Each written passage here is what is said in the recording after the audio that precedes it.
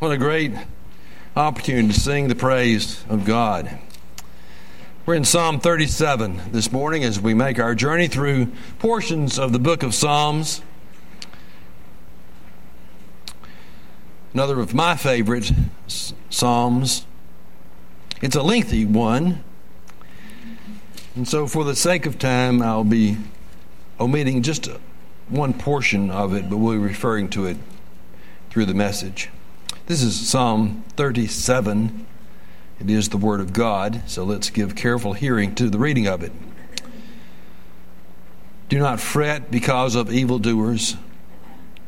Be not envious toward wrongdoers, for they will wither quickly like the grass and fade like the green herb. Trust in the Lord and do good. Dwell in the land and cultivate faithfulness. Delight yourself in the Lord, and He will give you the desires of your heart.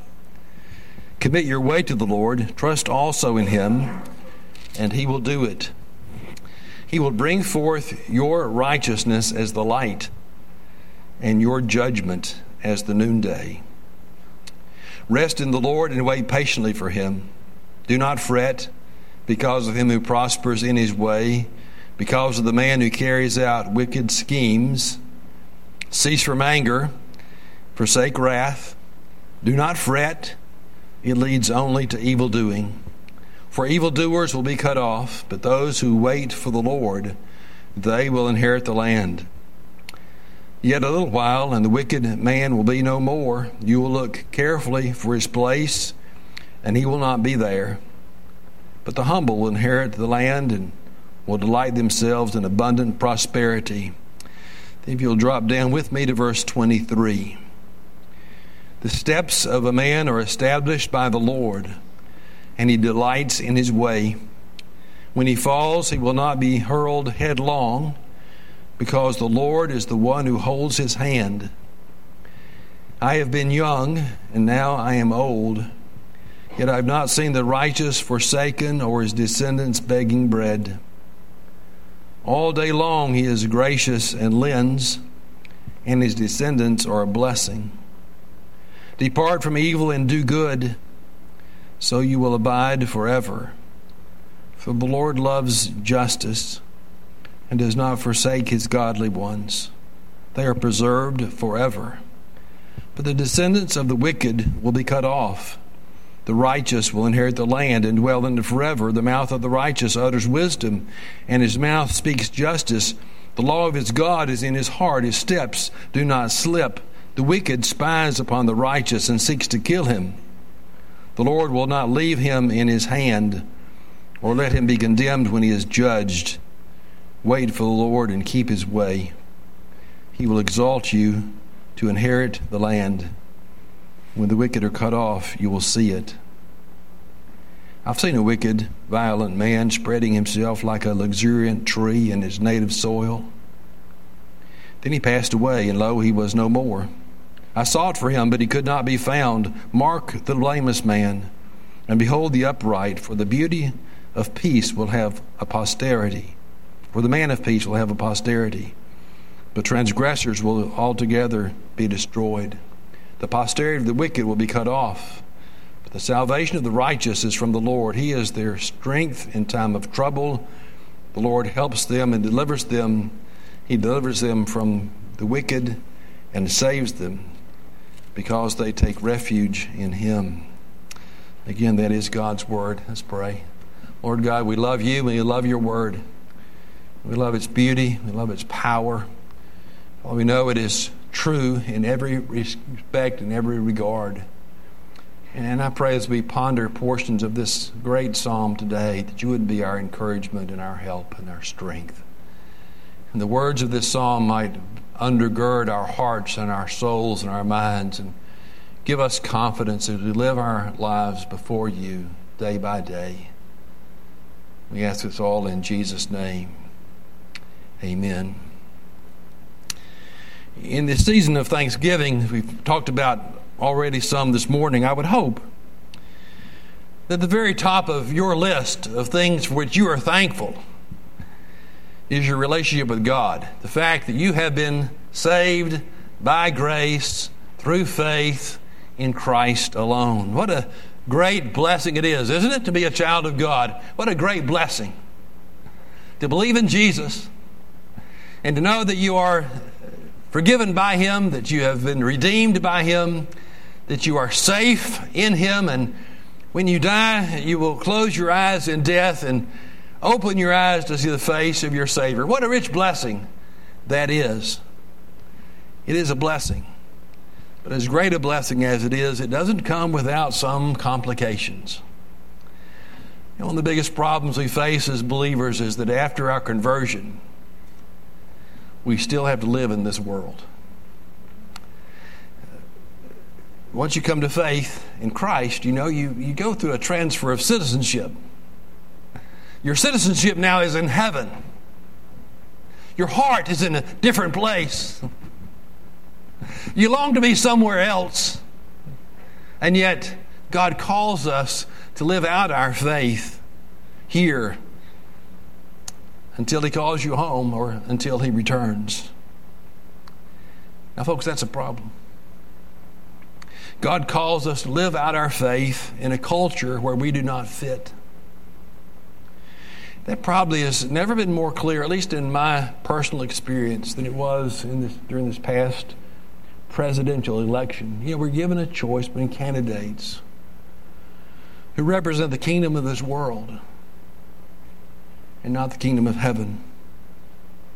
And I hope you noticed, as we read through Psalm 37, that it gives us this rather clear distinction between the righteous and the unrighteous, between those who live for God and those who do not, those who delight in the law of the Lord and those who reject it. Lots of the Psalms do that. All the way through the Bible, there's this clear distinction between the righteous and the unrighteous. And the Bible makes it clear it's in the midst of an evil, disobedient, and wicked world that you and I are to live out lives of faith and obedience and holiness. God calls on us, to be the salt of the earth. We're to be the light of the world. We're here to make a difference, to point people to Christ, to show them that He is indeed the way, the truth, and the life. But sometimes living in that dichotomy is hard. And sometimes one of the most difficult things for believers is to see that so often life appears to be so unfair. Sometimes believers struggle while unbelievers seem to live a life of ease and prosper. If you look at somebody, they list the top 10 or 50 wealthiest people in the country and the world. If you look at that list, rarely, if ever, is a believer on that list. And you look at it and you wonder, why is it so? Why do the wicked prosper? And that's the question that Psalm 37 answers for us. Why is it that so many people who do not appear at all to care about God live with so many blessings from God? Why do so many unbelievers apparently, it seems, live lives of ease, while believers sometimes struggle to make it in life? Why is that? That's the question and answer we find in Psalm 37. Now, David is reflecting on this as someone who's been there and done this, or been there and done that. If you look at verse 25, he says, I've been young, and now I'm old. David is looking back over life. He's doing it as an old man, a man who's seen a lot, a man who's done a lot, a man who's experienced a lot, a man who's learned a lot. And through the inspiration of the Holy Spirit, David's reflecting on life. This psalm is difficult to outline. It really is kind of a collection of wise sayings, much like portions of the Proverbs, which are especially hard to outline. So instead of going verse by verse through this psalm, it would take us a long time to do that. I'm going to try to draw for you this morning 8 principles that I think we find here that help us deal with what appears many times to be the unfairness of life. Deal with that question of why it is the wicked prosper while Christians often struggle. 8 things. First, David simply says, don't fret about it. Look at verse 1. Do not fret because of evildoers, and be not envious toward wrongdoers. You know, it's just a natural tendency, especially when you're struggling in your life, to fret over those who have no spiritual interest and don't appear to have difficulties in their own. It's easy for us to become quite envious of them. And yet David's message really throughout the early portion of this psalm is, don't fret about that. Don't worry about that. Look at verse 1 again. Do not fret because of evildoers. He says it again in verse 7.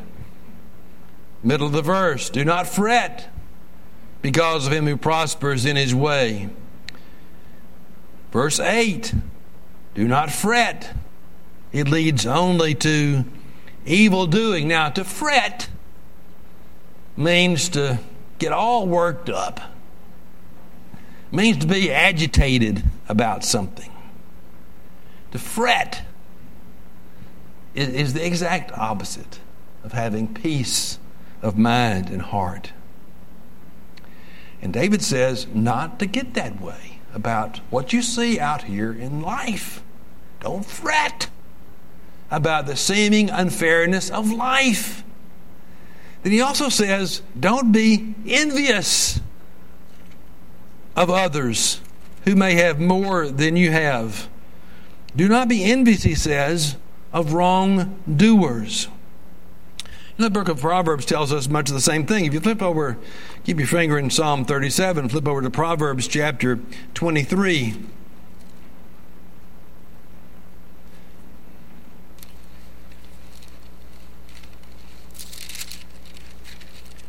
And verse 17, he says this, do not fret, do not let your heart envy sinners, but live in the fear of the Lord always. Verse 24, or chapter 24, verse 1, do not be envious of evil men, nor desire to be with them. And if you drop down to verses 19 and 20 of that chapter, do not fret because of evildoers, or be envious of the wicked, for there will be no future for the evil man. The lamp of the wicked will be put out. You see, there's a reason why we're not to envy those kinds of people. He tells us in verse 2, for they will wither quickly like the grass and fade like the green herb. Same thing we found right there in Proverbs 24:20. For there will be no more future for the evil man. The lamp of the wicked will be put out. And that runs all the way through Psalm 37. Look at verses 35 and 36, for example. I've seen a wicked, violent man spreading himself like a luxuriant tree in his native soil. That's how he appears in life. Verse 36, then he passed away. And lo, he was no more. I sought for him, but he could not be found. A little perspective goes a long way, doesn't it? And here David is showing us the long view of things. It's so easy, isn't it, to get caught up in the things of this world, to be enamored by the things of this world, to desire the things of this world more than we desire the things of God. It's easy to envy those who are successful in this world's view, who have accumulated a lot of stuff, who wield a lot of power. It's easy to envy the wicked sometimes, isn't it? Because sometimes they prosper and they do so well in life. What does David say? Don't fret over it. Do not envy them. Keep it all in perspective.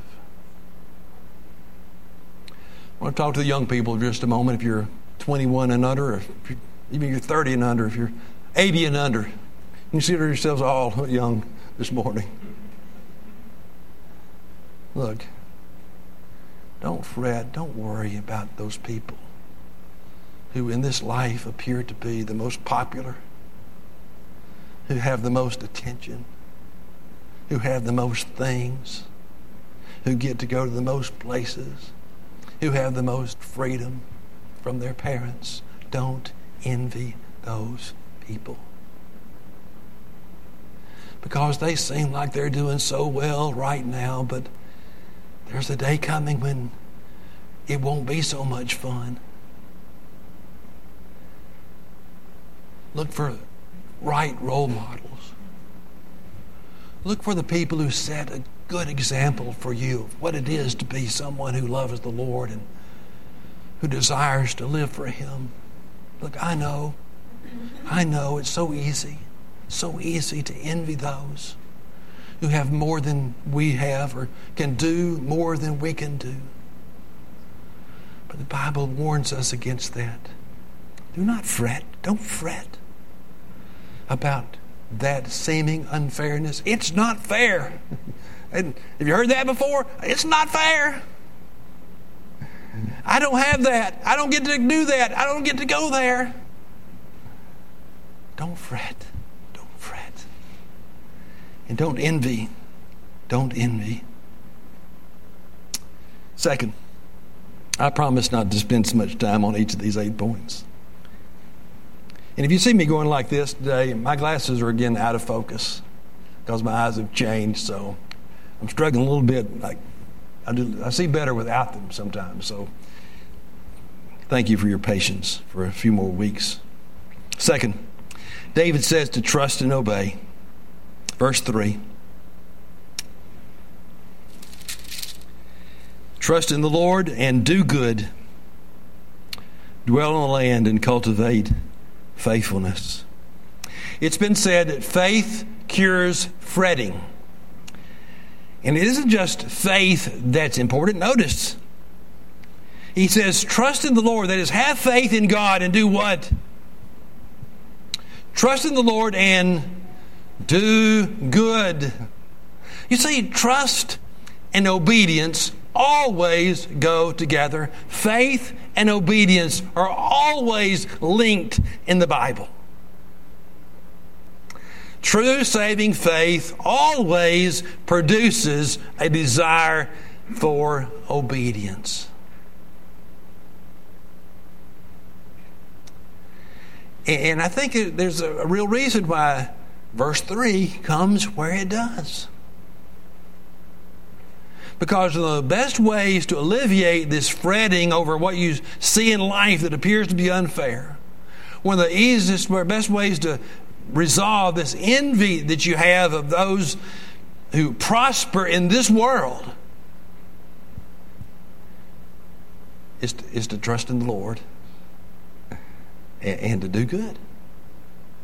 To have as your priorities to trust Him and to live for Him. You remember when the Pharisees came to Jesus and they said, which is the greatest of the commandments? And Jesus said, well, He summarized them. Love the Lord your God, all your heart, all your soul, all your mind, all your strength, and love your neighbor as yourself. You see, the way in which we get away from this sense of fretting over unfairness and of dealing with the envy of the wicked who prosper is by having the right sense of purpose in life. It's not all about us. And we're going to talk about that more in just a little bit. It's not about us. It's about God first. It's about others next. When Jesus answered that question, He didn't say, well, love the Lord your God with all your heart, soul, and mind and strength, and love yourself the same way. He said, love others in the same way you love yourself. trust in the Lord and do good. You know, it's James who talks the most about this connection between faith and obedience. You know, he said, you want to see my faith? Look at my life. Our faith is demonstrated by the way that we live, by the works that our faith produces. And so the Bible tells us to trust in the Lord and to do good. The third way is to delight yourself in the Lord. Verse 4 simply says that. Delight yourself in the Lord. And, a good question to ask every once in a while to ask yourself is, what is it? What is it in which I really delight? What is it? What is it I want most in life? It would probably be a bit embarrassing this morning if we were to ask, and I'm saying, including myself in that, if we were to go around saying, do you really delight in the Lord? Do you find your greatest delight in Him? Do you delight picking up the Bible and reading Scripture as much as you delight in picking up the remote and turning on the TV? And that gets real personal, doesn't it? That's personal to me. But the Bible says that we're to delight ourselves in the Lord.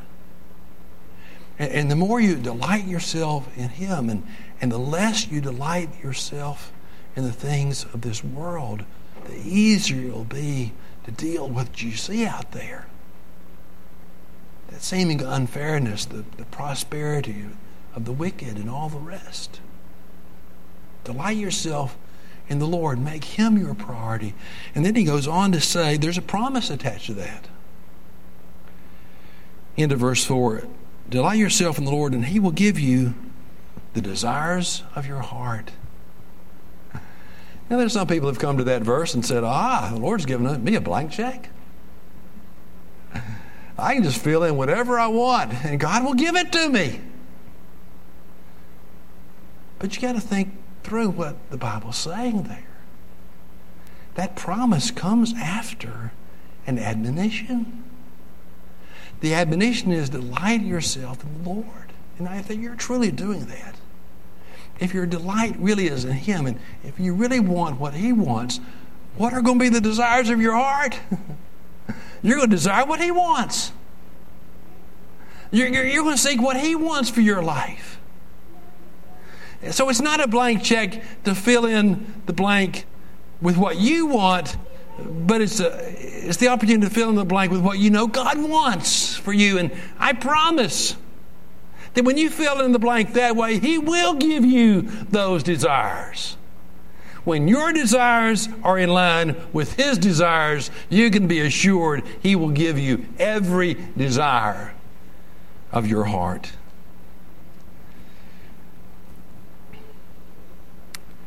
Then there's a fourth. You'll find it in verse 5.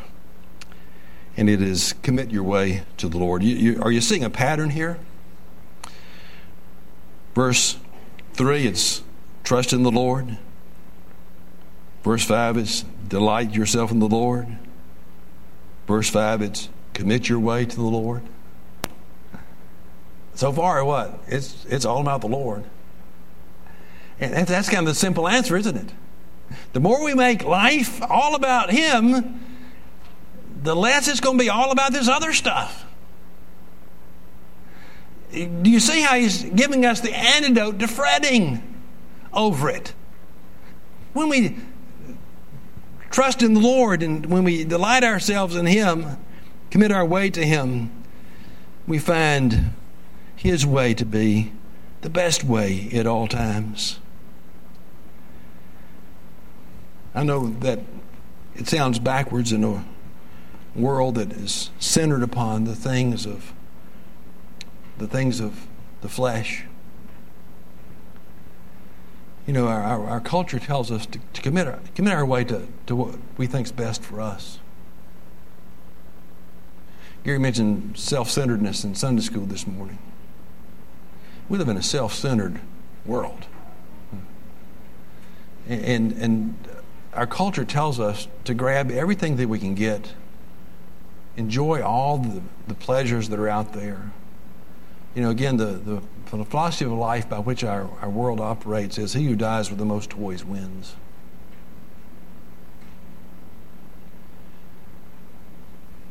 Our culture says commit your way to having the most, accomplishing the most, doing the most.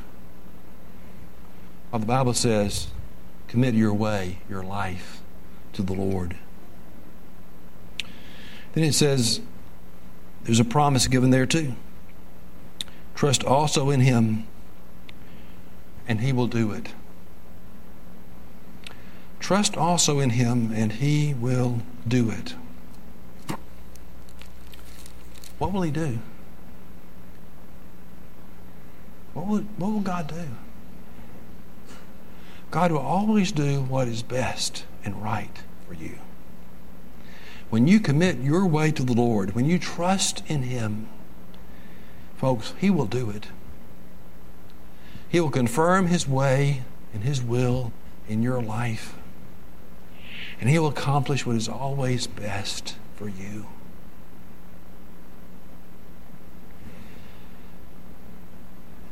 There's a fifth thing,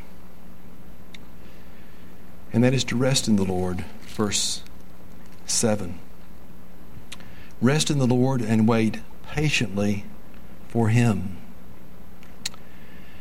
Maybe this is the hardest admonition yet. It's simply to rest in the Lord. What does that mean? What does it mean to rest in the Lord? Well, from the Reformed perspective and our understanding of God's Word, that means we rest in God's providence in our lives. We rest in His hand at work in us. We rest in the knowledge that God always does what is best for us. You know, Jesus said, "Come to me, all ye who are weary in heart, and I will give you rest." Rest. It's rest from the rat race of life. It's rest from this sense that you've just got to get it all done today. That you got to have it all now. That you got to experience everything that's out there to fulfill your life. You've just got to have it. You've got to do it. You've got to experience it. Folks, that will wear you out. When life is all about you, it will wear you out. That's why the Bible says, rest in the Lord. Rest in Him and wait patiently for Him. Again, wait for Him to accomplish His purpose in your life. The Bible says God's ways are not always our ways. His timing is not always our timing. He doesn't do things the way we would do them. He doesn't do them when we would do them. We have to rest in Him and wait on Him. Then there's a sixth thing. Verse 8 says, cease from anger and forsake wrath. Now, you might think that's an odd place for that phrase to be there. That's an odd place, isn't it? For God all of a sudden to begin to talk about not being angry. What's He talking about being angry about? I think He's talking about not being angry at God. And not being angry at God's providence. And this is right in the middle, folks, of resting in the Lord, waiting on Him, trusting in Him, allowing Him to accomplish His purpose in your life. And right in the middle of that, He says, cease from anger and forsake wrath. And you know, where the days are hard or easy, where life is pleasant or unpleasant, we know the hand of the Lord is guiding us. And sometimes when God's way isn't our way, sometimes it's easy to buck up against it, isn't it? Ever done that? Said, God, this isn't what I want, God. This isn't the path I chose, God. Did you ever have all your plans made? Excited about going somewhere, doing something, and all of a sudden something providentially gets in the way and you can't go.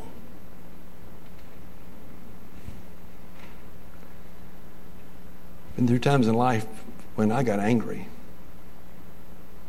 because my plans got derailed by the providence of God. The Bible says, cease from anger. Forsake wrath. Don't fret. See, it's right there in the context. Don't fret. It leads only to evil doing. And this theme really runs all the way through verse 26. This sense of God's providence over our lives. Look, for example, at verses 12 and 13. The wicked plots against the righteous and gnashes at him with his teeth. But look at God's reaction. The Lord laughs at him. He sees his day coming. Verse 16. Better is the little of the righteous than the abundance of the wicked. Verse 23. For those blessed by him will inherit the land, and those cursed by him will be cut off. Look, God's way is always best. It's always right. And therefore, we are to not be angry at him for his good providence in our lives. And there's a seventh thing, and that is found in verse 27, where he says, depart from evil and do good. It's very similar to what we saw back in verse 3. Trust in the Lord and do good. Here is depart from evil and do good. We're to leave the path of wickedness and pursue the path of holiness. And look how God describes those who do that. Verse 28, for example. For the Lord loves justice, does not forsake his godly ones. They are preserved forever, but the descendants of the wicked will be cut off. Verse 29, the righteous will inherit the land and dwell in it forever. Verse 30, the mouth of the righteous speaks wisdom, his tongue speaks justice. Verse 31, the law of the Lord is in his heart, his steps do not slip. It's when we are pursuing the Lord's will and the Lord's way, we find the richest blessing in life. And then there's one more. It's found in verse 34, where he says, wait on the Lord and keep his way. That reminds us what we already saw back in verse 5.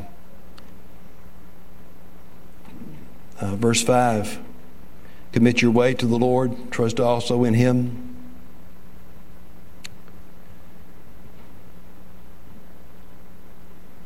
It says wait for the Lord and keep his way. It's not just passively waiting for the Lord, it's obediently waiting on him, doing what he's already given you to do, living your life for him, trusting him to direct your path. I want you to go back to verse 25 and 26, where he says, I've been young and now I'm old, yet I've not seen the righteous forsaken, or his descendants begging bread. All day long he is gracious and lends, and his descendants are a blessing. Now, the Bible's not saying there that the righteous never experience poverty. It's not saying that believers don't go through difficult times. Of course they do, in God's providence. And the promise is God always provides for his people. Verse 26, all day long he is gracious and lends. His descendants are a blessing. And it's all about perspective, isn't it? Each of these 8 things, it's a matter of our perspective. Where is our heart? Where is our focus?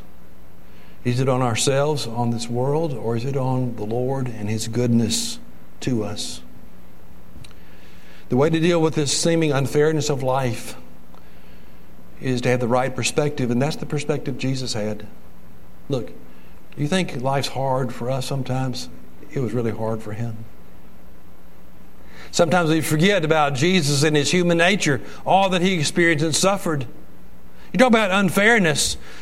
There was all this wealth in so many places where Jesus lived, and yet the Bible says the Son of Man had no place to lay His head. Foxes have holes, birds have nests. The Son of Man has no place to lay His head. Think about that for a moment. And yet Jesus did not fret over it. He wasn't envious about it.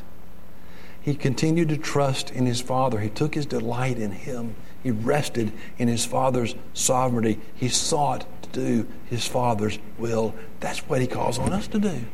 What did Jesus say? Seek first the kingdom of God and His righteousness. And what? Then all these other things will be added to you.